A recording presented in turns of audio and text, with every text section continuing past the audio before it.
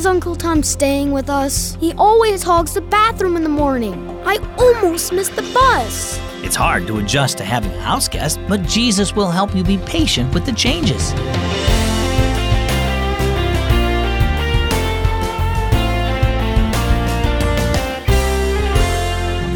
Happy Sunday and welcome to Keys for Kids. I'm so glad that you're listening. As always, my name is Zach.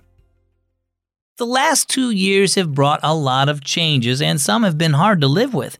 Maybe you've had to go online for school or stay separated from your friends, and that can really grind away at your ability to be patient. But no matter how frustrating or difficult life can be, Jesus wants you to be loving and gracious to everyone around you. Romans 12:12 says, "Be joyful in hope, patient in affliction, faithful in prayer." Our story today, the extended guest. "Dad, how much longer does Uncle Tom have to stay here?" asked Aaron.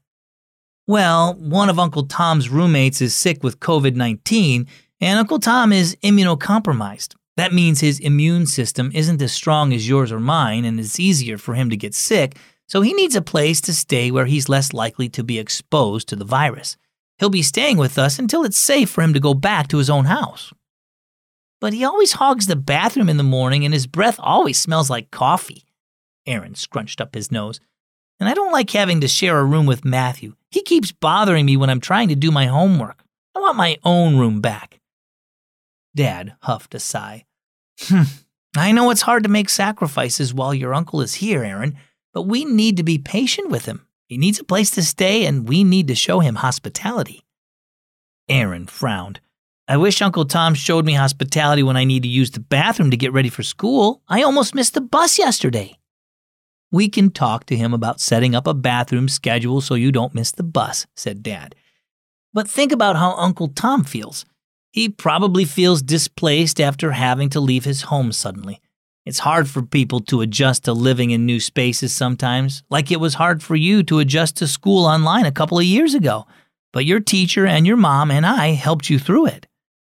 "Oh," said Aaron, "I didn't think about that." "Now we need to help Uncle Tom," Dad said.